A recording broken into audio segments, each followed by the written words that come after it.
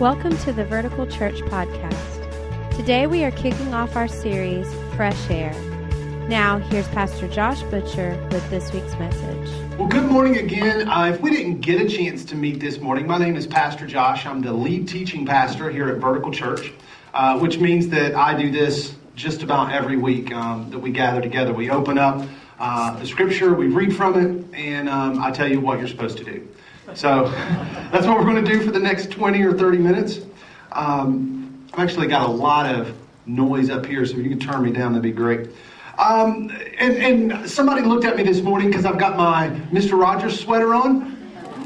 Right? I'm trying to sport the kind of aura or energy of Mr. Rogers. And in that spirit, I want to kind of give you some information that maybe you didn't have. Because, you know, every time you watch Mr. Rogers, you learn something new, right? He's always taking you to a new place. He's always teaching you something new. You know, they have a show now called Daniel Tiger's Neighborhood, which is themed after that. Anyway, it's really great. My kids watch it. If your kids don't watch it, they should. It's awesome. Anyway, did you know that around, it's still like really weird. Just kill me in the all monitors and take all the reverb out. It'd be great. Check. Still there, isn't it? Yeah. It's wild.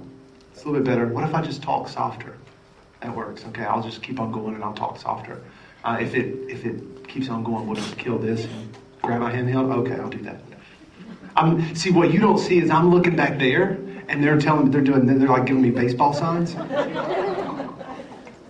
right, check. There we go. Kill this one. I got this. All right. So I'm going to go like this today. All right, there we go. They're giving me baseball signs. Check. Okay, there we go. Baseball signs, right? And so I'm trying to look through the lights and see what they're doing. Anyway, okay, so what you may not know is that around the world, near the equator, there is this zone called the Intertropical Convergence Zone. Have you ever heard of the Intertropical Convergence Zone? Those of you that maybe spent some time in the Navy or you're a sailor, you would know about this place because according to Wikipedia, which is where I do all my research, and where some of you in high school, you do your research too, you just don't tell your teacher.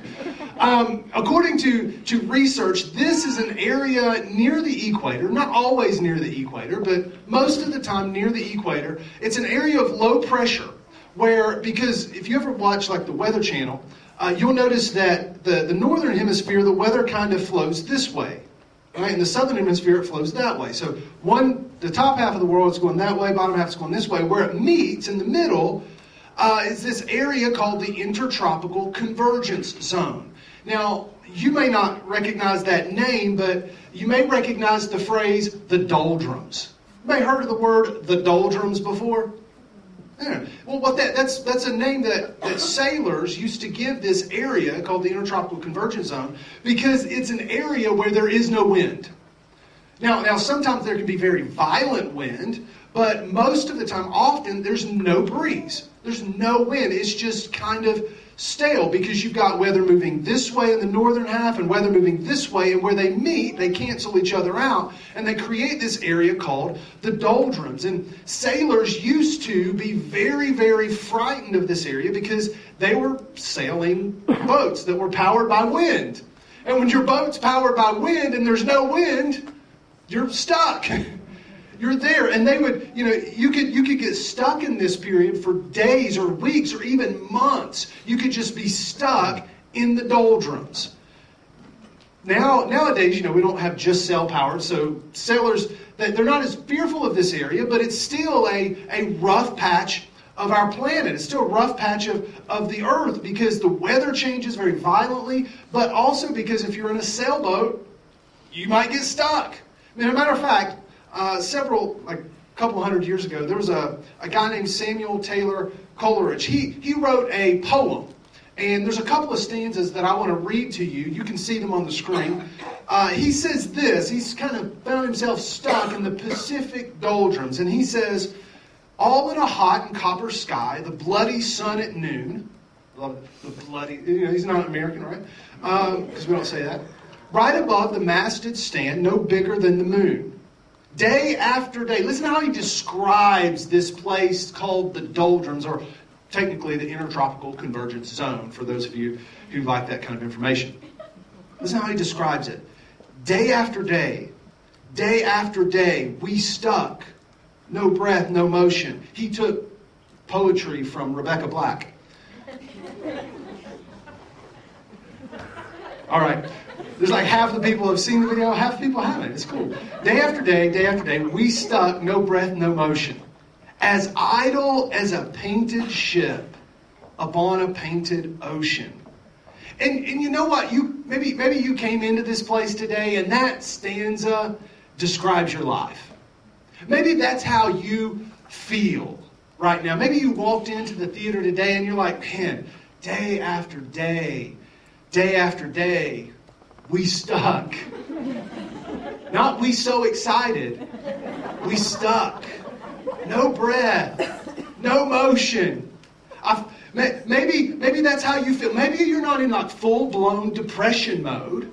Maybe you're not there. Maybe you're just not doing so well. You're just kind of stuck. Maybe you feel like the air around you is just kind of stale. It's like, man, every time I try to get some forward momentum, every time I try to get some wind manufactured to move my boat along, I'm just not getting anywhere. Maybe you're just idle. Like he says, an idle, idle is a painted ship. Maybe you just feel idle, directionless, motionless. Maybe something, look at this, you can get in the doldrums in all sorts of different ways, because maybe you got knocked off course and you found yourself in this place where you're just kind of in a rut. You're just kind of stuck. But maybe life brought you here. Maybe, because see, sometimes the trajectory that we're on, we get knocked off of it and we get in a place of stuck. But sometimes the trajectory of life, the path that we're on, leads us straight through it, straight into this place. And so I don't know how you came in here this morning. I don't know exactly what brought you here or what's going on in your life, all the details. But I do know this. When you find yourself stuck in the Intertropical Convergence Zone of life, when you find yourself stuck in the doldrums of life, most of us do the wrong thing to try to get out. Most of us try to do something externally, outside, to get out of the doldrums, to get out of being stuck. But what we discover is that the doldrums are kind of like quicksand. The more you move, the more you try to do something externally, the more you get stuck. And so here's what I think that most of us do. I think there's kind of 4 stages of being in this kind of situation, being in this spot. And I want to go through those real quickly for you this morning. The first thing I think we do when we find ourselves in this situation is that, number one, you start faking it. If you've got your program with you on the back, there's a little place to take notes. And the first one is you start faking it. You know, because you can't let anyone know. You can't let anyone know. I just got to keep it together. I got to keep up the image. I got to keep it looking like everything's good. You know, maybe you came in this place in the morning and you're in debt up to your eyeballs. But somebody says, "Hey, how you doing?" "I'm doing great. God's blessing and things are just awesome." Why? Because you can't admit it. You can't admit that there's something wrong. So you start faking it. I mean, some of you this morning on your way to church, you fought the whole way. Your kids are bleeding right now in VC Kids. You just make it through the surface and we'll bandage you up when we get home. Right? But when you came in and somebody said, "Hey, good morning, it's glad to see you. How you doing today?" "Well, I'm doing great, praise God." It's just so good to be here in the house of God this morning. Bless God, everything's going great. And when you get home, you got to stitch up your kid. Why? Because we have this culture that just says, you know what, you got to fake it. You can't be real. You can't just say, you know what, I'm not doing so well. I feel kind of stuck. And so we've gotten really good at faking it. In fact, we've gotten so good at faking it, we just put Band-Aids on it. We just put Band-Aid on it, it'll be okay. We'll just cover it up, we'll just hide it. You know what, it's fine. And then what happens so often, because we're so good at faking it and we're all working to try to fake it as good as we can, what happens is when we peel the Band-Aid off just a little bit to expose and say, you know what, I'm not doing so good, what we get in turn is, well, I'll just pray for you. You have a great day, okay? It's like, oh, never mind, I'll just cover it back up. I'll just cover it back up. I'm not going to. Never mind. I tried. And then what happens, you see, that's the first stage. You start faking it. And then number two, you just start putting it off. Now, I'll take care of it tomorrow. It'll be better tomorrow. I'll just deal with it then. It'll be better tomorrow. And see, what happens is we buy into the lie that time heals. Can I share something with you? Time does not heal. Only the Holy Spirit heals. Amen. Time can actually make things worse because you let the thing that's under the Band-Aid fester and infection sets in. Listen, a couple weeks ago, I'll give you an example. A couple weeks ago, about a week before Christmas, my son Cole, he's 3 years old, he fell out of bed. Now, your kid's probably fallen out of bed. All kids fall out of bed. And he fell on the hardwood floor. And he had a big, huge gash on his head. I mean, it's probably about that long, right? I mean, not huge. I mean, it probably wasn't life-threatening at the time, but you know what? When I grabbed him, when Hope picked him up and was taking care of him, and I'm looking at him in the bathroom, okay, he's got a big gash in his head. I didn't say, you know what, honey, let's just put a Band-Aid on it, because time heals. Let's just give it some time. No, what did we do? We went to the ER. We got to get this thing fixed. We got to get some staples in this boy's head, turn him into a robot. We didn't just say, well, time will take care of it, because time doesn't take care of it. Oftentimes, time will make it worse. Because you just put it off. Just put it off. And you put it off so long that eventually, number 3, you just give up. You just start giving up. I just don't think I can do this anymore. Given it time, I'll keep putting it off day after day. I'm just going to give up. And so we give up on our marriage. We just keep putting it off. Because right now it's not a war zone. And we only try to fix it when it's a war zone. And so since it's not a war zone, we just put it off and then we just give up. We give up on our jobs. Some of us have even walked into this auditorium at the stage where we're ready to give up on God. God, I just don't feel the freshness. I don't feel like there's any newness. I don't feel like there's any momentum in my life. I'm just ready to give up. What happens when we give up to the point where we lose hope that anything can change? We go to the 4th stage of the doldrums, which is you die. You die. Now, this could be literally, physically, you just check out. Just check out. And we've seen that in our culture. People have gone so far, they've put it off, and they've given up hope that anything will change, that they just check out. But it could also be that you die mentally. You die in your mind, and you're just a zombie walking around, mindless and numb to everything. It could be that you die morally. You know what? I don't care. I'll do whatever with whoever, whenever. It doesn't matter because it doesn't matter. I'm just dead inside. You can die spiritually. Just a spiritual death. Listen. Even the greats of the Bible, even some of the greatest men and women of the Bible were here. They made it to stage 4 of the doldrums. Listen to what Paul was a guy who wrote a majority of the letters that comprise the New Testament. And listen to what he says in 2 Corinthians chapter 1, verses 8 and the first part of verse 9. You've got this on your notes if you want to read along. He says this, he says, "We do not want you to be uninformed, brothers, about the hardships we suffered in the province of Asia." He says, look, I don't want you to not understand. It was hard. What we went through was tough. It was difficult. Listen to what he says. We were under great pressure, far beyond our ability to endure. Listen, it was tough. Life hit us with everything that it could hit us with. Our finances went south. Our marriage went south. My job went south. And I was stuck. We were stuck, Paul tells the Corinthians. He says, it was so great that we even despaired of life. Indeed, verse 9, in our hearts we felt the sentence of death. He says, we were dead inside. We were dead on the inside. Even the greats of the Bible have been in that place. And maybe you're not there, but maybe you're in one of those stages this morning. Stages of the doldrums, stages of the personal intertropical convergence zone where no wind is moving and no life is happening. There's no breeze blowing and you're just like, well, I want to ask you a big favor. I want you to give us the month of January. Okay? It's first month in the new year. I want you to give us the month of January. This Sunday and 3 more.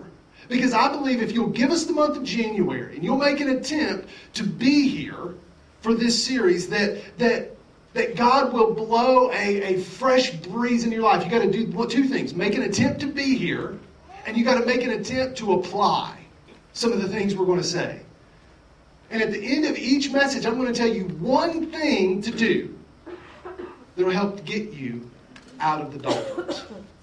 It's going to be really easy, all right? Because here, what happens is when we're in there, it all comes down to the choices that we make while we are there. Like I said, most of us do make the wrong choice when we're in that situation. Make the wrong decision, the wrong choice. We try to do something external instead of allowing an internal transformation of our heart. You see, external things, doing something externally, will never get you out of that kind of situation. Because the gospel, the story of Jesus, the scripture, this relationship with God, it's not about doing external things to make God like you. It's not about doing these nice things to God to get Him to approve of you. Because external things don't do much to help change the situation. Parents know this inherently. Listen, you can threaten, bribe, beat, and repeat on your kid.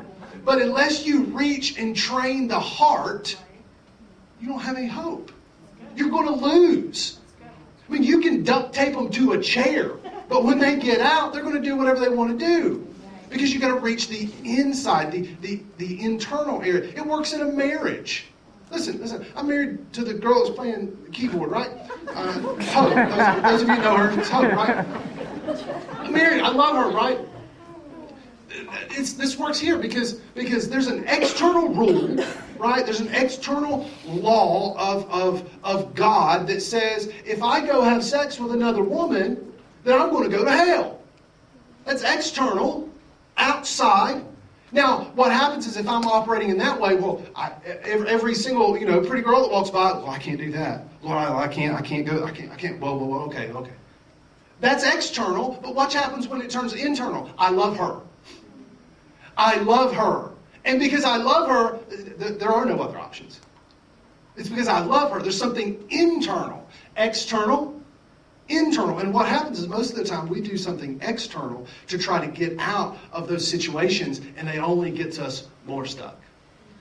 I mean, this is from the very beginning. If you open your Bibles to Genesis chapter 2, if you don't have a Bible, if you have a phone, you can follow along on YouVersion. If you don't have a phone, the scriptures will be up on the screen. Also, you have them in your hand with the program. This choice, it's a choice of whether to do something external or allow something to be done internally, happens at the very beginning of the book. Genesis chapter 2, verse 9. The Lord God made all sorts of trees grow up from the ground, trees that were beautiful and that produced delicious fruit. In the middle of the garden, He placed 2 trees, the tree of life and the tree of the knowledge of good and evil. The tree of life and the tree of do this and don't do that. The tree of internal transformation and the tree of external rules. The knowledge of what's good to do, what's not good to do. And listen what He says in verse 16. He goes on, He says, but the Lord God warned him being Adam, you may freely eat the fruit of every tree in the garden, including the tree of life. You can eat the tree of life, bro. That's good for you. That's going to help you live. That's going to give you strength. That's going to be a fresh breeze in your sails, right? Except, verse 17, the tree of the knowledge of good and evil. Because if you eat this tree, if you eat the fruit of this tree, what? You die. Doldrums. Intertropical convergence zone. You die. Why? Because something's internal versus what do I need to do to be right? What do I need to not do to stay right? Tree of life, the tree of the knowledge of good and evil. And from the beginning of time, there's this gravitational pull that has pulled us as human beings to the tree of the knowledge of good and evil. Because what we want to know is, what do I need to do? What do I not need to do to stay right? What are the rules? What are the regulations? And Satan has tried to get us to choose this tree from the very beginning. I mean, I grew up in church. I know this is how this thing works. I grew up in a church where it wasn't so much about what was going on the inside, but it was all about what was going on the outside. Did I do this? Did I do that? And the teaching was, don't drink, don't chew, don't go out with girls who do. That's what I learned. Kids' church. 12 years of my life, I learned that thing. Don't drink, don't chew, don't go out with girls who do. All right? See, it's not about what's going on the inside. It's about what's going on the outside. And that's what so often we get taught. And I want to tell you this morning, it's not right. This is about an internal transformation. I want to present this choice to you in 3 different ways. 3 different possibilities that maybe this is the choice that you're in right now. And hopefully through this God will help you make a different choice. The first one is this. So many times when we get there, we just choose to try to do more. Well, I'll tell you what your problem is. You don't read enough Bible. You don't read the Bible enough. You need to read more Bible. I'll tell you what your problem is. You don't pray enough. You need to pray more. You need to pray more. Listen, when I first decided that I'm going to try to make this thing with Jesus happen, I was trying to learn how to pray. Right? And my church would have these prayer meetings. Early in the morning, I would show up, 6 o'clock in the morning, trying to wipe the sleep out of my eyes. I'm going to pray. And I would pray for about 10 or 15 minutes. I'll be done. I don't have anything else to say. I don't know what to say now. But everybody else are praying for like an hour.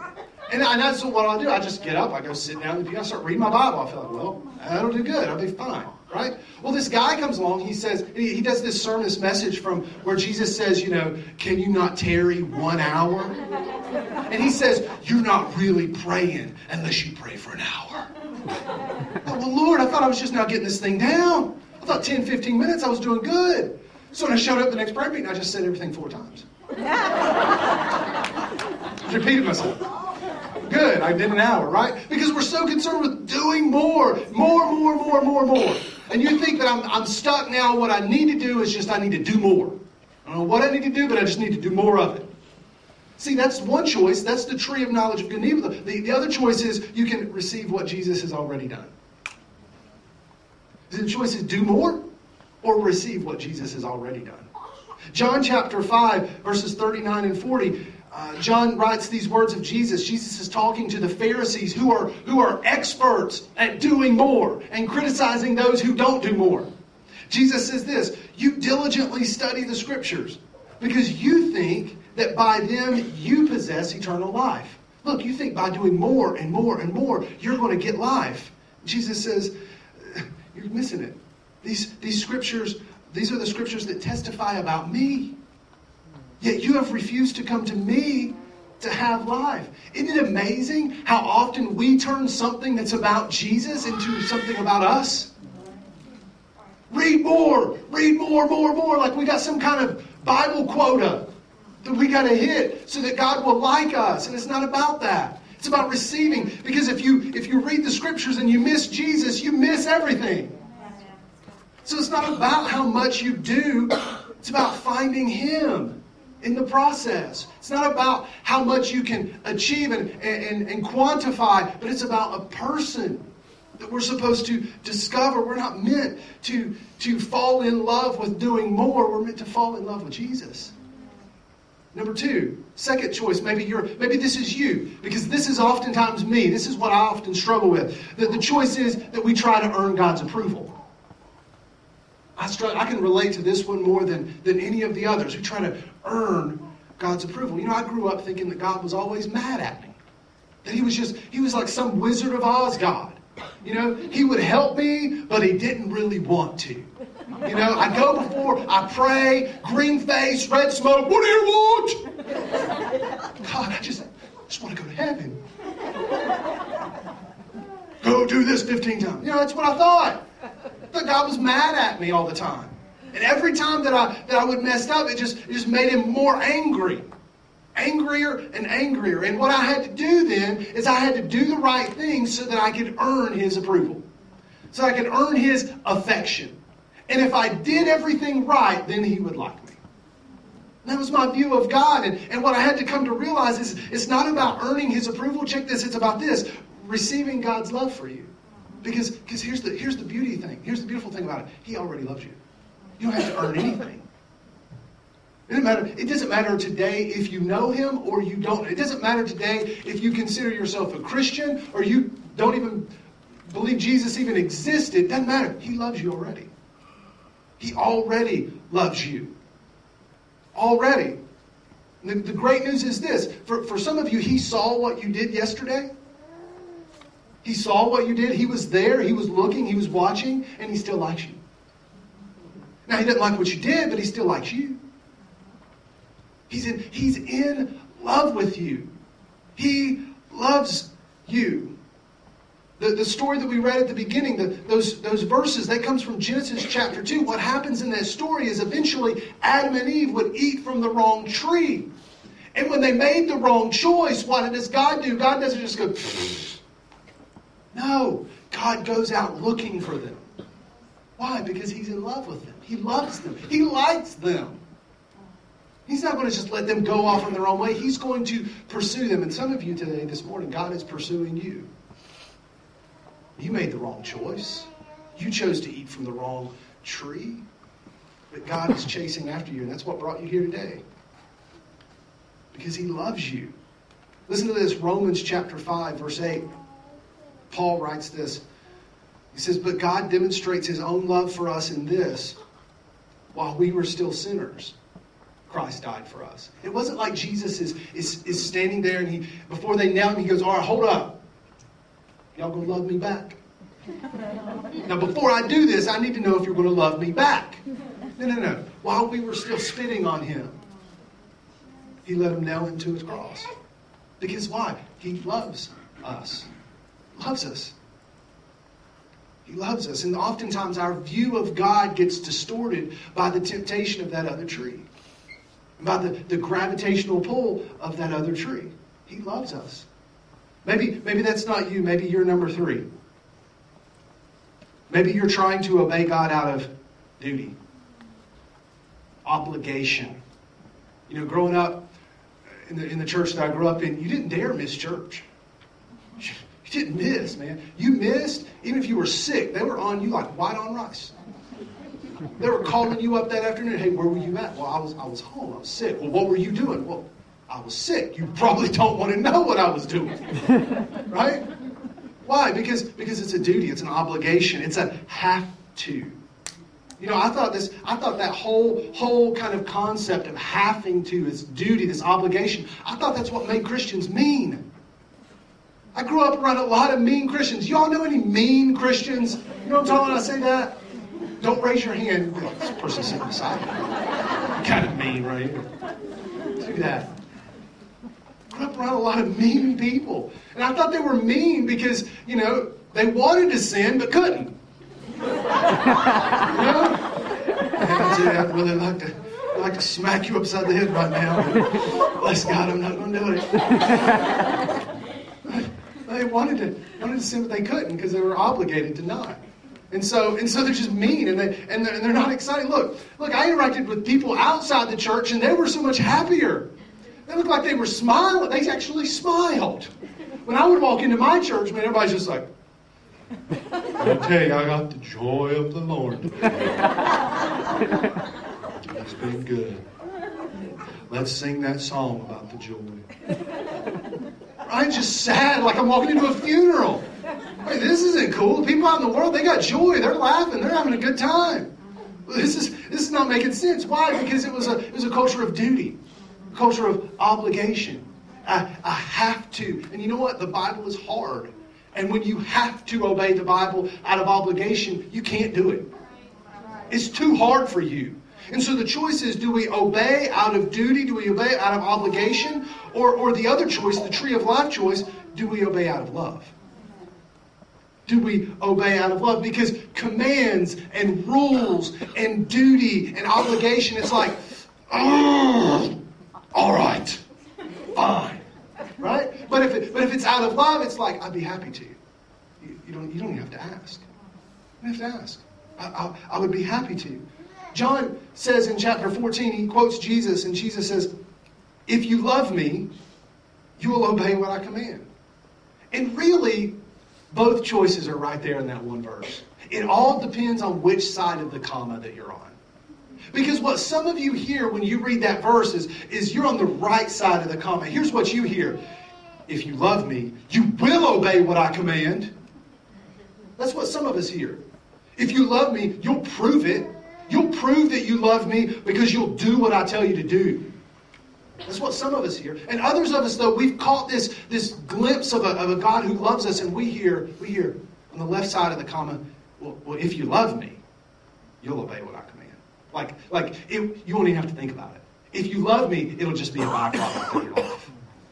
If you love me, you'll do what I say. Don't even sweat that because you love me. And that's really the choice that we have to make. Internal or external. And maybe that's the question that God is asking you this morning. Do you love him? Do you love him? And maybe you come in this place and you're like, no, I don't love him. I don't even know him. And that's cool. You know what? His invitation to you is, I love you. Would you just receive my love? And maybe you come in this place and when I said, do you love him? Your answer was, well, I'm here today. Right? You know? I'm reading the 1-year Bible, Pastor Josh. I'm up to date. It's on January 6th. Right? Maybe when we say, do you love him? The response that you have is, look at all I do for you, God. Of course I love you. Don't you see all the things that I do? How would that work in your marriage? Right? I look at my wife, honey, do you love me? She's like, well, I cook your food. Does it work? Thanks. Or husbands, how would you, or wives, how would you feel if you would look at your husband and say, hey, honey, do you love me? Well, I mow the grass. Can I tell you enough? No, it doesn't work. Why? Because there's something more to love than just doing. There's more to love than just something external. It's about something that happens internal. And we need something different. We need to make a different choice because so many times we're drawn to the tree of the knowledge of good and evil. We're drawn to do the right things. And what I hope that we do today, and this is the thing, that this is your takeaway for the day. This is the thing that if you want to get out of that stuck place, out of the doldrums, here's the thing you need to focus on. We need to just fall in love with Jesus. That's it. Fall in love with Jesus. And how you fall in love with him? Receive his love. Just receive his love. Just fall in love with him. Think about how kind. Think about what he did. Because remember, it's not about what you do, but it's about what he already did. It's already been done. There's nothing else for us to do except just receive. And surrender our life to the one who loves us deeply. The way you love him is you focus on his love for you. That's how you fall in love with Jesus. You just focus on his love. And as you look into his love, as you think about all the things that he's already accomplished, well, love will just grow on the inside. You don't have to worry about doing more. You don't have to worry about earning his approval. You don't have to worry about obeying him out of duty. You will find this new thing bubbling up on the inside. That's his love. It's his love that he's putting in there in your heart so that you then in turn can love him back. It's all about love. So this morning, I want you to choose love. I don't want you to choose obligation or choose duty or choose earning or choose more. I want you to choose love. Just choose love. Let's pray. Thank you so much for joining us today. We always appreciate hearing how God is moving in your life. We all have a story to tell, and we'd love to hear yours. Please visit verticalchurch.tv and click on the little pencil icon called Amen Corner to tell us your story. Also, if you'd like to support the ministry of Vertical Church financially, you can do so by clicking the giving link at verticalchurch.tv. Thank you again for taking the time to join us as we point those far from God to life in Jesus.